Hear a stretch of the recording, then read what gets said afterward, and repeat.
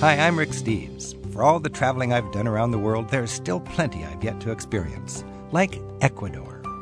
One of South America's true gems is Ecuador, with a breathtaking capital city perched high in the Andes. Exploring Ecuador, we'll learn about Amazon River resorts run by Quechua natives and plot a course for Charles Darwin's discoveries in the remarkable Galapagos Islands. In the hour ahead, Julian Smith will introduce us to the country he knows and loves so well. Then, we'll have some fun getting to know Jennifer Cox, author of Around the World in 80 Dates. Jennifer quit her job in Britain and embarked on a round-the-world trip in search of Mr. Right. She finally found him in, of all places, the Nevada desert. We'll hear about Jennifer's amorous adventures as we ponder romance on the road. Darwin, Cupid, and lots more coming up on Travel with Rick Steves. Travel with Rick Steves is brought to you by American Airlines. With their new Advantage Award booking tool, it's easier than ever to book to over 800 Advantage Award destinations online at aa.com. American Airlines knows why you fly. Imagine traveling around the world not in 80 days, but in 80 dates. We're going to meet a single woman who set out to find Mr. Right. She spent 6 months dating men in 18 different countries and wrote a book to tell the tale. Coming up, Jennifer Cox talks about Around the World in 80 Dates and a capital at 10,000 feet above sea level, luxurious Amazon hideouts, and some of the most incredible natural wonders anywhere on an island wonderland. It's all Ecuador, and it's all coming right up on Travel with Rick Steves. If you want to get in on the conversation, give us a phone call. Our number is 877-333-7425. That's 877-333-RICK. Or you can email us at radio@ricksteves.com. Then let's go right to Eric in Austin, Texas. Hi, Eric. My wife and I want to take a one-year trip around the world, and we're planning to pack light, and we want to sort of keep the drain of travel down by renting an apartment in each region we visit. And I had a few questions. Sure. First being, how would you go about finding good cultural fit accommodations, as well as learning the language, and then just sort of general travel advice you'd have for this kind of extended vacation? Boy, a one-year trip. That is so exciting, but you do have to be careful you don't underestimate the fatigue factor there as far as culture shock goes and all these new things, you know. You can be thinking, we'll do India, and then we'll do China, and then we'll do Bali and Java. But in reality, after a few months, if you're not careful, you'd hardly cross the street to see another temple, you know.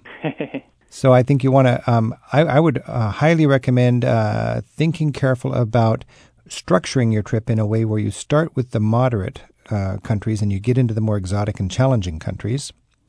And I would also remind you that you can always get a break if you go to a bigger city or a fancy international class hotel or something like that. And I found that was very helpful for me when I was traveling in South Asia. Occasionally, you just need a little break, and you need to go to a place where people aren't staring at you and so on. And you do that by stepping into a fancy, Intercontinental or Marriott hotel courtyard and having your iced tea there. But I think your idea of getting an apartment in each place makes a lot of sense. Good. And how would you go about finding an apartment? I once tried to do this in London and found that I ran into some problems trying to get a short-term let. Well, I think a good resource is local tourist boards and local newspapers and so on. I tried to get an apartment in London also and found it just in local advertising. These days you can do that on the web quite easily. Guidebooks generally don't help people like you who have such a disgustingly wonderful long vacation, you know. So most of us guidebook writers are thinking of people are going to be staying in hotels for a day here and a day there. You're looking for a week or 2 weeks at a time. But remember, most countries do have self-catering kind of apartments or flats that come with kitchens, and they rent by the week rather than by the day. And obviously those are much cheaper, and not to mention you get your own kitchen. Great. I don't really have any great tips on how you would, in what country are you thinking of, for instance, to find these apartments?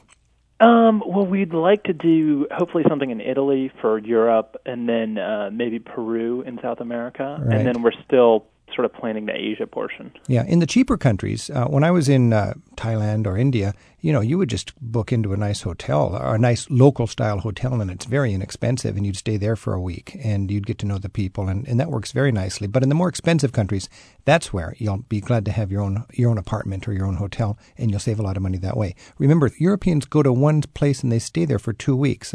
If a Tuesday must be Belgium kind of frantic American-style vacation makes no sense at all to a lot of Europeans. I've been in towns in Europe where people are honored who've been spending their 2-week, their fortnight vacation for 10 years in a row. At the dinner, they're having a folk show, and at the dinner they stop and they acknowledge with a little award or a bottle of wine or something the family that's been coming there for 2 weeks every summer for the last decade. So it's a different concept of travel. Okay. And then anything on language? 20 years ago, it would have been more of an issue, but these days, English is the language of travel. I was just in the airport in Amsterdam, and there was only one language on the signs in the new airport at Amsterdam, and it's all English, not even Dutch. The only Dutch I saw was on the sign for the first aid station. And in India, of course, the whole Indian subcontinent, English is the language of travel. And I've traveled enough in Asia to know that English is also the common denominator there as far as how people get around. So we're lucky we speak the language that works. You shouldn't have any trouble with that. You need to develop a knack of choosing people who are likely to speak English in some of the more difficult corners. Young, well-educated people in tourism and so on are likely to speak English and help you out. Okay. Good luck. Thanks for your call. Thanks, Rick. You bet. We've got Ray on the line in New Jersey. Ray, thanks for the call. Oh, it's my pleasure. What are you thinking about, Ray? Well, I've been watching your show, and I really enjoy it. And I was wondering why you guys hadn't gone into the Ukraine or Russia, or at least I hadn't seen any shows. That's right. Well, we'd love to, but it's, Eastern Europe is opening up, and Americans are taking it sort of one step at a time. And now, since the fall of the Iron Curtain and so on, all of the former Warsaw Pact countries are they're no longer Eastern Europe, are they? They're really Central Europe. Well, what I found amazing I went to the Ukraine. I've been there twice. I was there in January, and I was also there last July. And the country is in such a rapid transition from the Soviet system to the free market. It's really incredible. You see both cultures, the one that's receding and the one that's emerging. Wow. And you've been there twice in the last year. Yeah. Why do you go to Ukraine, of all places? Well, I met a girl online there, all right. And I went there to meet her, and not knowing really what to expect, but I was very, very surprised. I found people who are very pro-American, very friendly. Wow, you met a girl online in the Ukraine, and you traveled all the way from New Jersey to go visit her. Oh, yeah, absolutely. That's great. Is she in, Kiev or what? No, she's in Odessa. Odessa. Now, that's a resort on the Black Sea, right? Well, it is a resort, yes. It's been a very popular place to vacation for many Russians and Ukrainians, and even during the Soviet period, that was that whole area, Odessa, Simferopol, Yalta, the Crimea. Very, very beautiful beach, very natural. That's where all the big shots from Moscow would go for a break, isn't it? Yeah, absolutely. And it was just wild, just hanging out on the beach in July, looking out onto the Black Sea, which it really looks gray when you look at it. Mm-hmm. Well, you step into the water and it's very clear. There's not much development as you'd see in beaches in Italy. Is your feeling that most of the tourism is on the Black Sea coast? I would say that, according to what I was told by people, I tried to mingle. Many people speak English there, which was pretty amazing. There isn't that much American tourism coming into Odessa. Most of it comes from Russia, what is now considered Russia, and Ukraine, and also from other parts of Europe. Did you need a visa to go there? Yes. Was that hard to get? Not at all. You got it from the Ukrainian embassy in America? Yeah, my travel agent took care of it for me. Okay. And then did you find it was, did you stay healthy while you were there? You ate what you wanted to? Oh, yeah. The quality of the food is excellent. It was pretty amazing, the restaurants there in Odessa. I mean, there's so many of them. What were the prices like, Ray? I would say about the same as a good restaurant in New Jersey. Okay, so not really cheap, but reasonable. But reasonable. Did you feel safe walking around on the streets? Oh, that was the amazing thing. The first time I went there, I was one night I had nothing to do. My friend was off doing something else, so I decided to go to one of the clubs and just to hang out. And people are walking along the streets 2:00 in the morning. It's nothing. Now, you as an American walking the streets of a city in the Ukraine, I mean, you must have been a bit of a spectacle.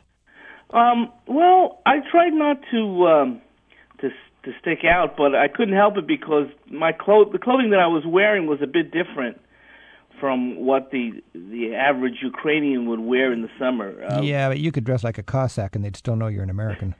Yes. So, especially when they see your white sneakers. Yeah. Many of the men will not wear shorts in the summertime. They still wear long pants. Oh, yeah, and no matter how hot it is. No matter how hot it is. So you wear your white sneakers and your shorts, and you're pretty. And my shorts, or sometimes I wore sandals, but the shorts gave me away. Now, generally, you were received warmly, and they knew you were American. Absolutely. The first time I went there, it was my first overseas trip, and no, actually, it was my second. But it was my first trip that I had taken care of myself as far as the arrangements. Wow. And I made some mistakes, and I actually lost my hotel room. Huh. And I didn't have a room, and I just happened to, that was back in July.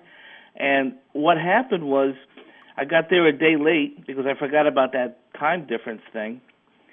And the former President Kuchma was in town, and those rooms were snapped up very quickly. But the man who drove me from the airport spent 4 hours with me. Just to help you out? Just helped me out and found me a wonderful hotel room a couple of blocks from the Black Sea. Isn't that something? Does it feel stable from a political point of view? Yes, they are very disciplined. The Ukrainians. I can't speak for the Russians because I haven't been to Russia, but my gut feeling with the Ukrainians is that they are very highly disciplined people. Now, from a sightseeing point of view, there's not any earth-shaking sights. You just kind of wander around all day, don't you? Well, yeah, that's what you do, but the amazing thing is that as you wander around this city, you see this beautiful architecture that's being restored. Oh, that's great. And at the same time, you see new construction going up all over the city. Huge cranes putting up these 15, 20, 30-story buildings. It's incredible. Wow. Here's Ray. First time on his own outside of the United States. He goes to the Ukraine, and you met a woman on the Internet. You flew all the way there. Has it been worth the trouble? It was no trouble at all. It didn't turn out to be a love connection, but I met a friend over there. That's cool. And I made other friends because on my second trip, I learned a few things, and this time I rented an apartment. And now instead of going to Ireland or Denmark or Salzburg, you go to the Ukraine. Oh, yeah. And in fact, I'm planning to go to Siberia in the next few months. I want to visit the city of Novosibirsk, which is the capital of Siberia. Ray, you're one odd traveler, and I think it's fantastic. I imagine you're having some rich experiences. Oh, yeah. For me, it's an adventure. I cannot go to a beach and just hang out under the sun all day. I like to go to places where I can meet people and interact and get to know them. It fascinates me. And the Ukraine is a great place because they are very, very friendly people. Well, you've got an inside track because you're going to places that the rest of your fellow countrymen choose not to go. And that's a good travel tip right there. Ray from New Jersey, give us a call when you get back from Siberia, okay? Okay, sir. Thank you very much. Thank you. This is Travel with Rick Steves. Travel with Rick Steves is brought to you by American Airlines, with 4,000 flights to 250 cities in some 40 countries around the world every day. It's easy to book your next flight at aa.com. American Airlines knows why you fly.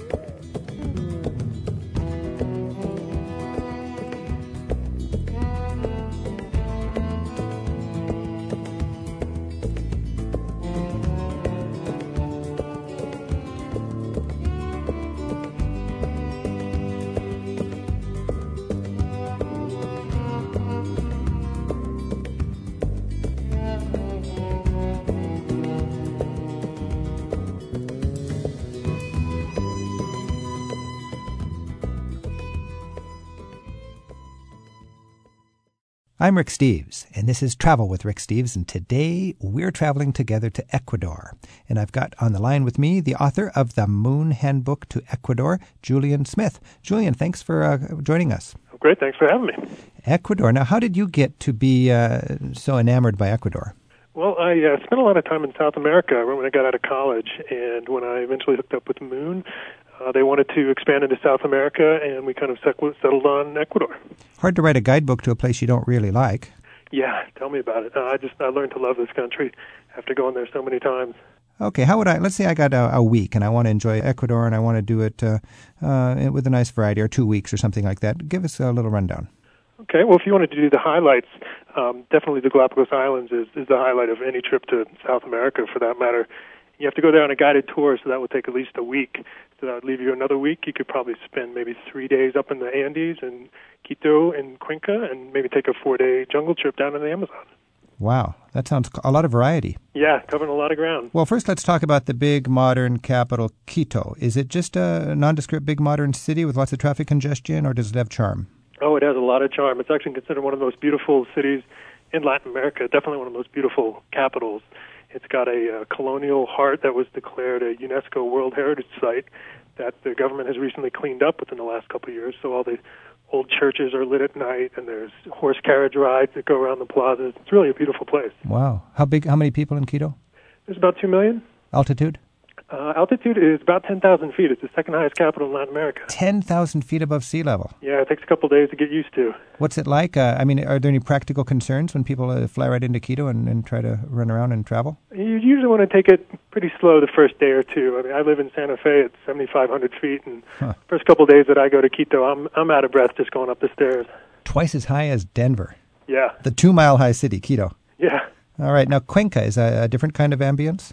Yeah, that's actually a much more old, slow-paced colonial city. They say it has one church for every Sunday of the year, 52 different churches. Wow. It's got monasteries, convents, museums, and it's also a very popular place to go study Spanish. Now, like Argentina, is most of Ecuador ethnically European, with just little remnants of the people who predated the European, the conquistadors, or is it a lot of indigenous peoples? Actually, there's a lot of indigenous people still left. Most of the people in Ecuador are considered a mix of Spanish and indigenous, but probably some 30% of the country is still considered part of indigenous groups, some of which even predated the Inca. They even speak the same language that the Incas spoke, called Quechua. All right. Now, we've got the two big cities, or the two major urban attractions. You said to go to the Galapagos, you must take a tour. Yeah, they heavily regulate tourism out there just to minimize the impact. Now, Galapagos is entirely a natural travel kind of thing. You're not looking for culture and towns and cities or anything like that. It's just no, it's wildlife. Definitely a nature. It's probably one of the top nature tourism destinations in the world. And you can either do it on a budget, or you can do it in complete and utter luxury. Take your pick. All right. In a nutshell, tell me the budget option and the expensive option. Well, like I said, you have to go on a guided tour. So usually people sign up for where you live on board a ship for 6 or 7 days, and you can pick a smaller boat with about 10 other fellow passengers, or you can go all the way up to a luxury cruise liner with 100 people on it. And any of these would, because it's controlled, they would come with your guides who are also sort of guards for the nature, is that right? Yeah, the guides are very highly trained. Most are bilingual. And, the packages that you buy to tour the Galapagos include everything but airfare for a week, include your food, your guiding. So you fly out there generally from Ecuador? Yeah, it's about 1,000 kilometers out in the Pacific Ocean. 600 miles out, so just basically an hour or two flight from Quito, or what? Yeah, about 2.5. And what would we pay for a week out there, room and board and teaching included?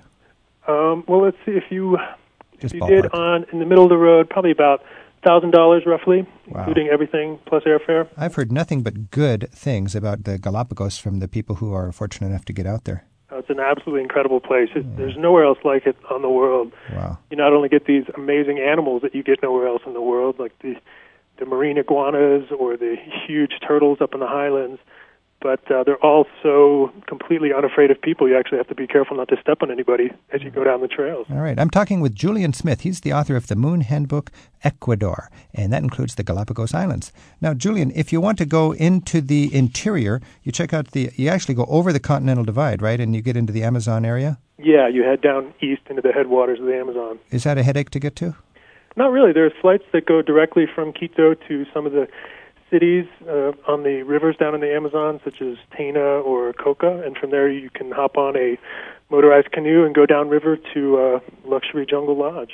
All right. Hey, we got some people online. Let's talk to Wendy in Antioch, California. Hi, how are you? I'm great. Thanks for calling. Thanks for taking my call. I have a friend who's lived in Quito for about 15 years. He teaches at the Christian and Missionary Alliance School. And I was concerned about safety for Americans and safety traveling there in general. Would you recommend that somebody go on a tour rather than try to arrange their own travel? And as a second part of that question, is traveling there by air safe? In other words, do U.S. air carriers go there safely? Well, I'll answer your second part first. Yes, U.S. carriers do go there. I usually fly down on Continental through Houston. It goes straight to Quito. Never had any problems. And in terms of safety, yeah, luckily it's avoided a lot of the problems that its neighbors have faced in terms of drugs, like Peru and Colombia. You hear a lot Colombia in the news. But Ecuador, on the whole, is a pretty safe place. I mean, if you keep an eye open, just like normal, like you're walking down the street in New York City. Right. Yeah. Yeah. Now, Wendy, what reason do you have for being concerned about safety? Have you heard of people who have had a problem? Well, in the last 10 years, my friend has had issues with that. Apparently, every now and then there are political uprisings with the indigenous people. And I think there was some issue where their campus had to be closed down completely and they weren't allowed to leave. Wow. Yeah, that's usually something that tourists are outside of. It's never really focused at people who are coming in from the outside. It's usually indigenous groups that are striking for better pay or better conditions. So it might be stories that are a little overblown, because we went to Belfast this May on a Rick Steves tour, and you've always heard Belfast is dangerous, but it wasn't dangerous at all. Yeah, usually the stories you hear are kind of the worst-case scenario, and you go in person and you find out not nearly as bad as it sounded. I think we got to remember there are going to be these struggles right. in Latin America and South America. I mean, there's going to be struggles, but until they target tourists, and right. occasionally tourists do get targeted. Once they start targeting tourists, then I really pay attention. Otherwise, it's just, this is a little bit of reality. There's struggles in these countries, and I don't think it is reckless for tourists to go down there when these struggles are being played out. You just got to use common sense, just like in Northern Ireland, right. Wendy, when you were there. Oh, and that was beautiful. Rick, are you planning to start doing tours in South America? No, not at all. I'm just, okay. I like doing this radio show, and it's a global focus instead of a Europe focus. So we were just curious. Thanks for your call, Wendy. Thanks. Have a good day. We got Sheila on the line from Chapel Hill, North Carolina. Sheila, how are you doing? I'm doing just fine. I'm really excited to be on this call because we are booked to go to Quito and on to the Galapagos, and we're very excited about it. Oh, great. You're going to have a great time. Yeah, I'm sure we will. We're actually doing one of the more luxurious tours because it's to celebrate my husband's 70th birthday. Good for you. Is this a tour that is in the Ecuador, Quito, and the Galapagos? Or Yes. Okay, so the whole thing. So my question is really twofold. One is related to the safety of the food and water, because I've been hearing stories about lots of people having problems when they're there. And then the other one you sort of alluded to, and that had to do with altitude and getting around on your own as opposed to tours. We'll have a couple of days there as part of the tour before we go to the Galapagos, but we're staying over for a few more days on our own when we get back. Okay, well, in terms of tours, you can easily see a good part of Quito on your own. Taxis are very cheap.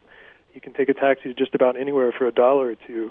And especially in Old Town Quito, the colonial center, it's just wonderful for walking around. You can take the electric trolley down there and get off in any stop and just wander till your heart's content or till you get out of breath. That sounds great. Julian, let's talk about the general ballpark cost of traveling in Ecuador. You said a taxi is $1. Basically, what do you pay when you go out and you find a good local restaurant that's popular with locals but not tourists? I mean, you can get an wonderful entire meal for $10 there.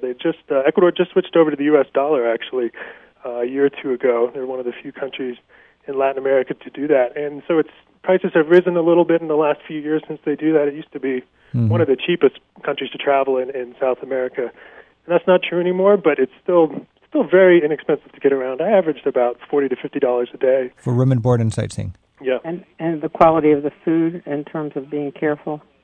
Well, you should just take the normal precautions you would take in any developing country. To stay clear of tap water. As they say, boil it. peel it, cook it, or forget it. Yeah. So we go to raw vegetables, lettuce might be bad. Well-cooked vegetables, well-cooked meat, thick-skinned fruit peeled. That's the general safeguard. Yeah. All right. Now, I didn't realize Ecuador didn't have its own currency. They've actually tossed out their own currency, and they just use dollars. Yep. They kind of gave up on the sucre about 2-3 years ago. All right. And because it kept sliding in relation to the dollar, so now you can go down. You don't even have to exchange money. Well, now they're sliding on the dollar, and they don't even know it. Yeah. Sheila, thanks for your call. Thank you. Have a great time. We have Jerry on the line from Philadelphia. Thanks for your call. What's on your mind? It's just 4 years ago right now. I did sort of a do-it-yourself tour, and we had a great time. The dollar had just become the currency, so that, as you were saying, that made it very easy. I wanted to, before I forget, to mention a couple from Chapel Hill that has a couple days' time in free in Quito. Is it Otavalo? The market town? Yeah. Is a great day trip that's easy to do on your own or by some sort of a tour agency or something. Yeah, the Saturday morning market in Otavalo is considered one of the most spectacular in Latin America in terms of handicrafts.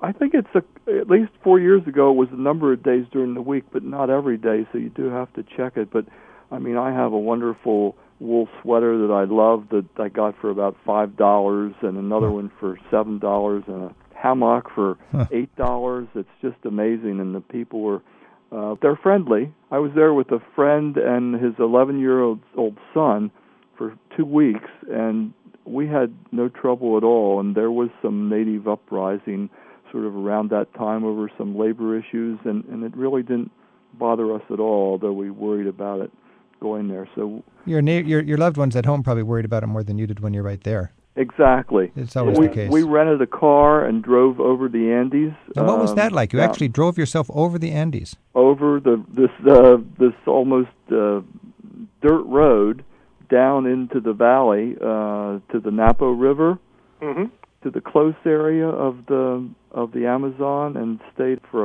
a couple $100 literally in a wonderful 2-night, 3-day thing at one of these nature preserves that takes you down the river and whatnot. And talk about that just a little bit, Jerry and Julian, these nature preserves. Yeah, there's a lot of places, especially as you were saying on the Napo River, a lot of luxury jungle lodges, some of which are pretty famous, like Sacha Lodge. There's a new one called the Napo Wildlife Center.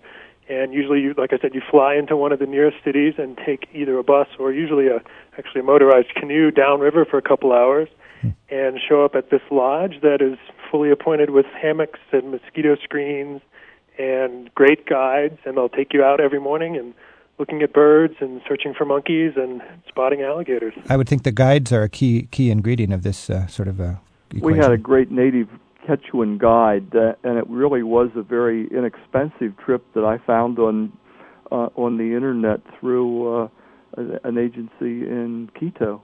Yeah, it's easy to book. You can either do it at home here on the internet, or just once you show up in Quito, there's 100 travel agencies waiting to take you. So this is your basic luxury jungle nature experience, paying a ransom on local stick scale, but relatively inexpensive for us, say $100 a day. Yeah, roughly. You can get maybe a 4 to 5 day trip with including your meals and lodging for in the neighborhood of $500-$600 about. Wow. And you might have to pay another $100 for the flight. You'd pay more than that just to buy a hotel on the beach in Mazatlan. Exactly.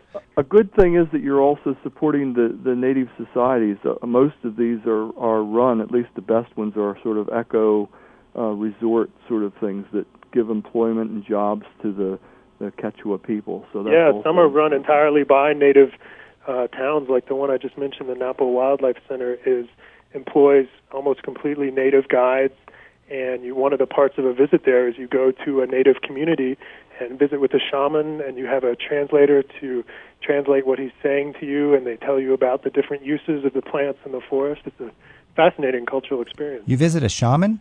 Yeah, you can do that on some tours. Does it feel like it's just set up for tourists next to the snake charming, or is it an actual real visit? No, well, when you're 500 miles out into the Amazon jungle, you don't really feel like you're in Disneyland. Wow, this is fascinating. Jerry, thanks for your call. You're welcome.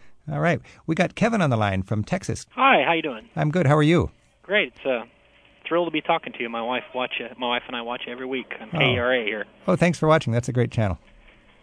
And actually, she's Ecuadorian, as a matter of fact. And we met in Italy, strangely enough. That's why I'm calling. All right. We met in Italy, got married in Greece. Spent a year in Greece on Santorini, which I know you've been to. Right. And actually, we got married again, so we could have a full wedding in Ecuador. Wow. So now you live in Texas, but you've got family in Ecuador. That's right, all over. And they come to visit from time to time, but we go down there when we get a chance. What advice do you have? You've heard the conversation so far for our listeners thinking about Ecuador. The last time we went, I told my wife, I said, I know my country pretty well. I know 48 states here. I know Europe pretty well now. I said, I'd like to get to know your country. So we rented a car and drove all around. We went to Manabí, Esmeraldas. We got a chance to hit Baños. Oh, yeah, the hot spring resort.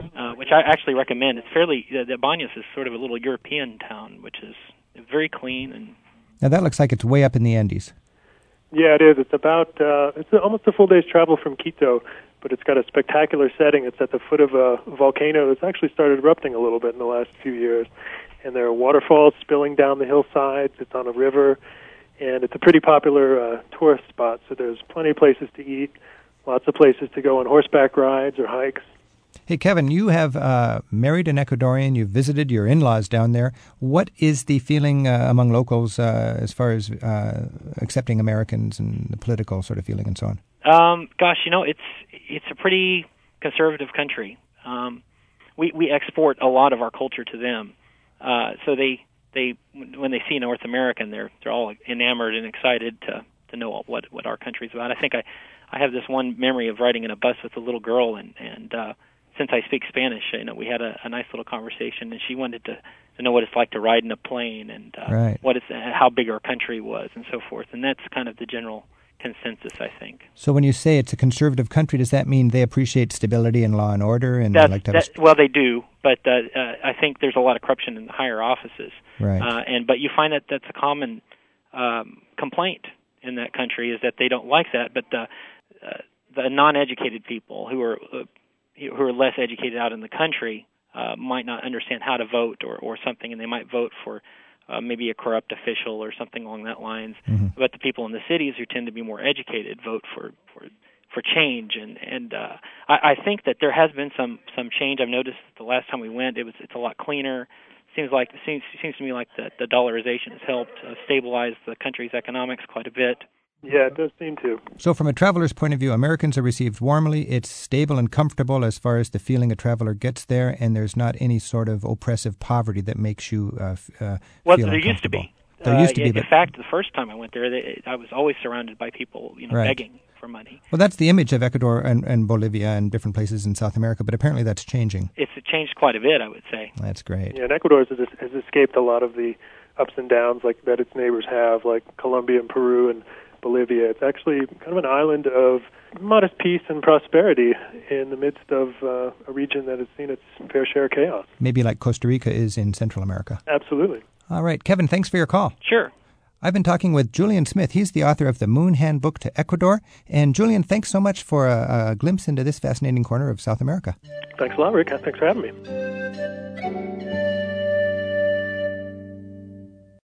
I'm Rick Steves, and this is Travel with Rick Steves, and we're going to mix a little romance into our travel today because I've got with me a fascinating writer who's just written a book called Around the World in 80 Dates. Travel journalist Jennifer Cox embarked on a journey most single women can only dream about. Like many fellow singles, Jennifer loved her job but hated her love life. Tired of waiting around for Mr. Right, she decided to take a once-in-a-lifetime trip around the world to find her soulmate. She set out to date 80 men in 18 countries on 4 continents over 6 months. And right now, she's in our studio to share her adventure. Jennifer Cox, thanks for joining us. It's my pleasure. Please don't tell my mother I did all of this. Around the World in 80 Dates. Yeah, it sounds bad, doesn't it? Great name for a book. Now, did you set out to write a book, or did you just set out to find the right man? Absolutely. I had no intention of writing a book. I had been blessed with a wonderful career. I had worked for Lonely Planet for 10 years. I was a travel presenter in Britain with the BBC. I really was very, very fortunate to have a lot of opportunities to travel the world. And one thing I did notice is that the harder I worked and the more fun I had working, the better I felt about myself. But my love life was not good. So you took a sabbatical from your work, really, and put this trip together. I didn't even take a sabbatical. I realized it was so serious that the only way I could get a balance back in my life was by quitting my job and completely applying all of my skills, all of my energy, attention to finding the right man for me. You needed love. I needed to trust somebody. Basically, I'd been with somebody for 5 years who hadn't treated me great. And do you know what? I had to take part of the blame for myself. Mm-hmm. I couldn't just play the victim. And once you realise you have played a role in your own unhappiness, you feel incredibly empowered to actually get the situation right and to work at it. So you're in a situation where some people could have been satisfied, but you really felt like you only have one life to love and you wanted to do better. Well, that's really the way of putting it. I believe that life is short, and I had been successful and I was thankful, but I really wanted to be happy. Now, how old were you, Jennifer, when you set out on this? I was 37 when I set out. 37. Yep. Okay. And you had a network of people because of your work in travel publishing all over the world that could help you line up all these dates. Yep. So you set up 80 dates all over the world in a 6-month period. I wrote a soulmate job description. You were looking for a soulmate, but you got to get a job description. Well, part of the reason for this was that I hadn't met them so far. And so the first thing I did, I wrote a relationship resume that helped me look at all my past relationships and the job that I had played, my responsibilities within each relationship. So to be a listener, to be a partner, to be a friend, whatever it was, to understand the pattern of men that I picked. And then my soulmate job description, because I think most of us, if we think about our ideal partner, we tend to think, oh, they'd have tons of money and be amazingly good looking. Mm-hmm. And I realised when I actually sat down and thought about it, I actually wanted someone who was just pretty normal, someone I could talk with, someone. What that did was it made me realise that I tended to pick a certain man and that he didn't make me happy. And so I needed to avoid a certain type of person. So I had a sense of where I'd been, I had a sense of where I wanted to go, and I had something to show my friends to say, look, this is not a sex in the suitcase scenario. I am serious about meeting the right man. And it's like you wanted to be a smart shopper. Yeah, exactly. That's kind of it, yeah. Smart shopper, but also open my life to chance. I think when you're busy working, you tend to be someone who enjoys being in charge and in control. And I've realised that was not a good energy to bring to a relationship. Okay. I needed to loosen up a little bit. And so the journey was as much learning about myself, learning to trust myself, understanding who I was as much as then understanding who I needed to be with. Now, you've written a journal of this experience in 370-some pages. Sure. Is it mostly a travel book or is it mostly a love story? Well, I have to say, I think it's probably all of those, and I'm not sort of copying out by answering it that way. But, I mean, firstly, I laugh when I think to myself, I probably saved myself thousands of dollars in therapy by writing the book because I had a chance to step back and understand what I'd been through. But one of the things that I said basically after 2 weeks, I started getting 200 emails a day from guys saying, I live in St. Petersburg, what day will you be here? Or, I'd love to, have you come see me when you're in Barcelona. I said to everybody, look, I'd really rather not go out on a dinner date. Right. I think that's brilliant. You say in this book that if you don't, right from the start, it can be a boring date and you're having a drag and you got to spend the whole rest of the evening eating with somebody. You might as well do something that you know is fun and you can have a good time even though you know this is never going to go anywhere. Exactly, because advice. The important thing is it takes a moment, not a meal, to know if they're the one. And I wanted to avoid date fatigue and make sure that I was inspired. I can imagine 80 dates in a row. That could be exactly. But also, as a traveller, I wanted to see local life. And so that was an important part of the dates, to go and see how local people lived and what they did with their time. I'm talking with Jennifer Cox. She just wrote a book called Around the World in 80 Dates. And she spent 6 months all over the planet, going out with guys in 18 different countries. Jennifer, how is the love experience skewed by geography? There definitely are national characteristics. I think that British guys tend to be very anxious, self-deprecating and unsure of themselves with women, which makes them you're English, so you can say that with some experience. Exactly. Some bitterness probably as well. Scandinavian guys, fantastic conversationalists, not macho guys, very good at speaking, very good at listening, so you completely have a fantastic date. Good, smart guys.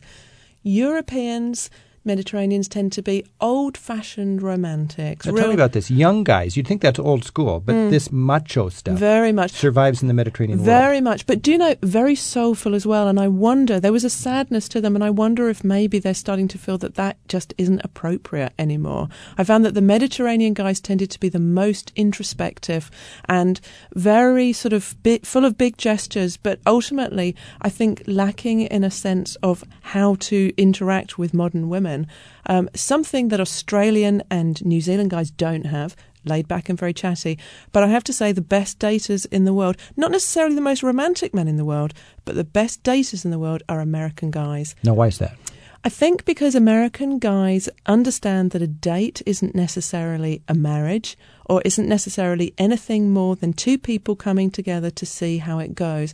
And so I think it's more institutionalized over here, whereas in other countries the boundaries are much more blurred.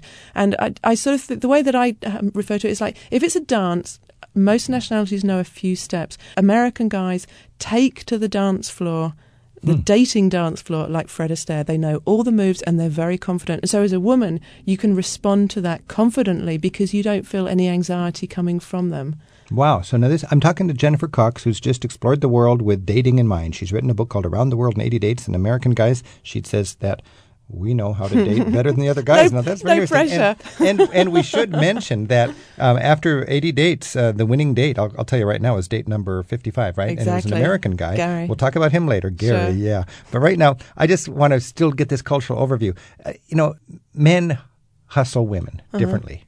Italian men are just like famous for this sort of thing. What about, you went to some Asian countries in Africa and Latin America and so on. Yeah. Does that change, or is it just your garden variety, this is a horny guy and he's just hustling me? Well, the thing is, I was serious about meeting the right guy, and so my criteria for agreeing to date anybody was that I genuinely had to think they were my soulmate. And so, for example, the guy who emailed from Hong Kong to say, I have a girlfriend, but it's not really working out that great, and on the off chance we split up by the time you get to Hong Kong, can we stay in conversation with each other?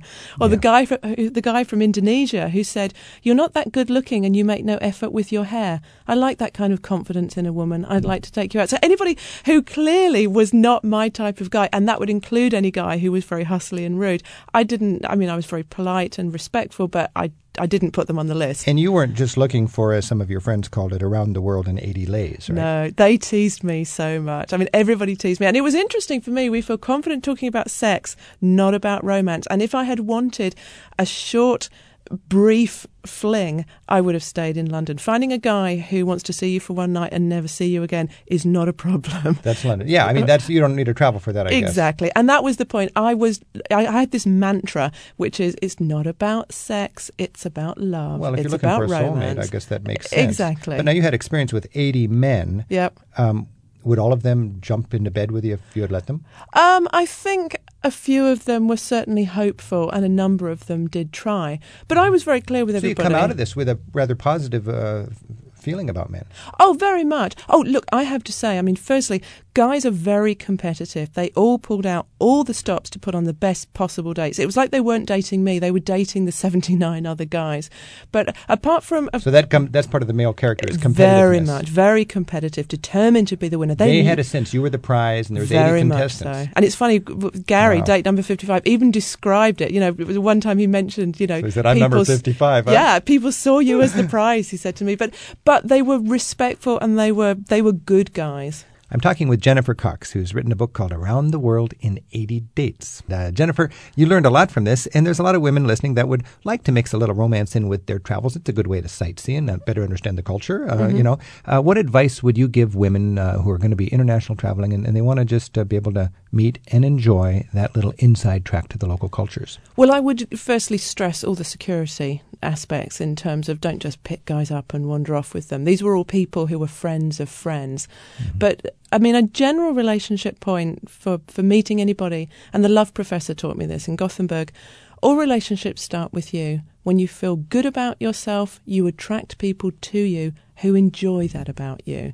And you had some tips in your book that says these sort of travel tips for somebody on the road for romance, and you need to feel good about yourself before. Exactly. You've got to look in the mirror and get out of the bed on the right side and all that sort of thing. Basically, we tend to go for people who we see ourselves in. So we're attracted to what we recognise of ourselves in other people. So when you are having a bad hair day or you're feeling a bit fat, you attract somebody who doesn't have a great opinion of you because that's how you feel about yourself. Wow. And travel makes us blossom. Travel tends to bring out the best in us. So your book was sort of an open journal of your thoughts and the things you learned as you traveled. I really felt that writing this book was a wonderful opportunity to be very honest, but also to have people help me get through the journey. Okay, now I just want to talk about love here because you've been out there as a journalist, like studying this hands-on, you could say. Now, what about love at first sight versus learning to love somebody? Do you believe in? You've dated 80 guys all around the world. How does that work? Up to date 54, I thought I was never going to meet the one. And I thought maybe love at first sight didn't exist. And then I met Gary, date number 55, and it all just happened. You know, I thought he looked amazing. He made me feel wonderful. I could have talked with him forever. Love at first sight is feeling that you have known someone your whole life. But okay. So you then need there's to a chemistry at first sight. Exactly. Really. Yeah. But, you then need to get to know them. And so to have that compelling attraction is only ever the start of it. The work still has to be done. Now talk to me about this issue because, in my dating days, I was dating people from all sorts of different cultures and that was fascinating, but I ended up marrying somebody from Omaha, Nebraska. Absolutely. You know what I mean? I'm an American and I'm this traveler. Omaha, Nebraska. Yeah. That's the opposite of travel, and I think that was a pretty smart move. Yeah. How did you factor that in? Were you intrigued by people who were exotic, but you ended up meeting an American? Exactly. I mean, I'm British, so it was slightly different for me. But I basically had no idea who I was going to end up with. I wanted to travel through different cultures because I thought this is a once-in-a-lifetime opportunity to find out who my ideal person is. No holds barred, no distance not travelled. And who that person was, I had no idea, and I was very open to finding that out. But are you more likely to find a soulmate in your culture, or Yes. does the culture not matter? I think that we are attracted to, as I say, what we recognise of ourselves in other people. And culturally, we find the idea of foreign people more exotic, but we tend to stick with what we know. Now, what was the most exotic place you had a date in? I think probably overall it would be going to Bangkok and going to the Lakrong Festival and putting the lotus blossom boats on the water with Toy, the male supermodel. Toy, the male supermodel? Male supermodel, half Italian, half Thai, the most gorgeous guy I've ever seen in my life. And he basically took me to this festival. Was it like lust at first sight? Would you know, the funny thing was, I mean, firstly, I'd met Gary by then, because after I met Gary, I continued you fell in love with dating. Gary. That's right. Gary's 55. You got to do 80. Okay. Exactly. So Do you know, Toy, the male supermodel, half Italian, half Thai. Exactly. At a lotus festival. You're putting little beautiful flowers in the water and making wishes, and it's all to do with love.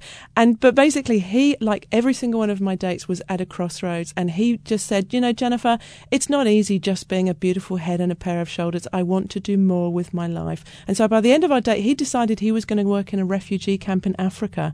And so he was a great guy. And often, on a lot of the dates, we had a chance to talk about our lives and what we wanted to do with them, like all travellers do. Now, when you travel, you have to say goodbye a lot. That's one thing that's occurred to me. I've met so many great people, and I've said goodbye so many times. You had to say a pile of tough goodbyes. Yeah, and sometimes it was good to say goodbye, and it was hard because I wanted to say goodbye and they didn't. And as I said, I wanted to be respectful to my dates and not be dishonest. But one of the things that I've found actually since I finished my journey is that I hear from a ton of the guys that I dated, and I don't hear from them anymore as a potential girlfriend. They sort of almost treat me like a sister, and they tend to talk to me about people they're seeing or relationships that haven't worked out. Well, that speaks to the quality, the caliber of people you set up for these dates, I think. Well, I mean, I hoped that they would all be the one, and they felt the same about me. Now, you wrote this. The biggest lesson I learned is when faced with both love and temptation, you have to choose which you want the most. Exactly. To love and be loved by one man, or to love the feeling of endlessly falling in love. Yes. Talk about that just a minute. Date 76 turned out to be my second soulmate, and I was in love with Gary, but then I met Jean DeMarco on the South Island of New Zealand, and I knew I was at a crossroads. And so I had this huge steam train journey all the way through the hinterland of the South Island of New Zealand, and I had to deal with that dilemma. Was I going to stay with Gary, or was I going to be tempted by Jean? In other words, you had to commit yourself and then turn off your lock up your heart. Exactly. Or understand that I didn't want it locked ever, and I wanted to constantly have that buzz and thrill of falling in love. And do you know what? Even though I carried on dating after I met Gary, and he agreed with me, otherwise I wouldn't have ever done that to him, but I realised that I loved this man and that I wanted to be with him and that I didn't ever want to lose him. Date 55. You met Gary at the Burning Man Festival. Yep, in the Nevada desert. We were both working at a crazy dating theme camp called the Costco Soulmate Trading Outlet. And the funny thing was, he wasn't even a date. He was just the Camp Kirk. And we just literally just... He wasn't set up as one of your dates? No, I know. How crazy is that? All my friends were so mad. They're all competitive journalists, and they wanted to prove they had the best contact books in the world. Your friend set up 80 dates for you, and you stumbled onto the guy. There's a lesson there. I know. Fate. That's what I said. You can control it, you can contain it, but ultimately it will wiggle out and take charge. You fell in love with Gary. Gary fell in love with you on date 55, and Gary really let you go then for 25 more dates? I don't know how he did it, but yes, he said, I understand. He had faith in your love, I guess. Exactly. I mean, if the tapes had been turned, I have to say I would have said, no way. You stay here and be in love with me. Fascinating travel story. We've been talking with Jennifer Cox. She is the author of Around the World in 80 Dates, and I'm sure you've got the wheels turning in a lot of people's heads. Jennifer, thank you very much for sharing your adventure. Rick, thank you so much for giving me the chance to share it. Thank you. Good luck. Best wishes with you and Gary. Exactly. I'll go home to him now. Date number 55. Okay, thanks a lot. Thank you. Fly me to the moon and let me play among the stars. Let me see what spring is like on Jupiter and to Mars. In other words, hold my hand. In other words, darling, kiss me. That was a good one. Woo! Nice work. I like the way you finished that. We went well together. You're fun. Yeah, that's good. Well, let's do that again sometime. I mean, but you have a nice, gentle manner, and you're very thoughtful. It's very nice to watch you. Nice to hear. Good. Yeah. All right.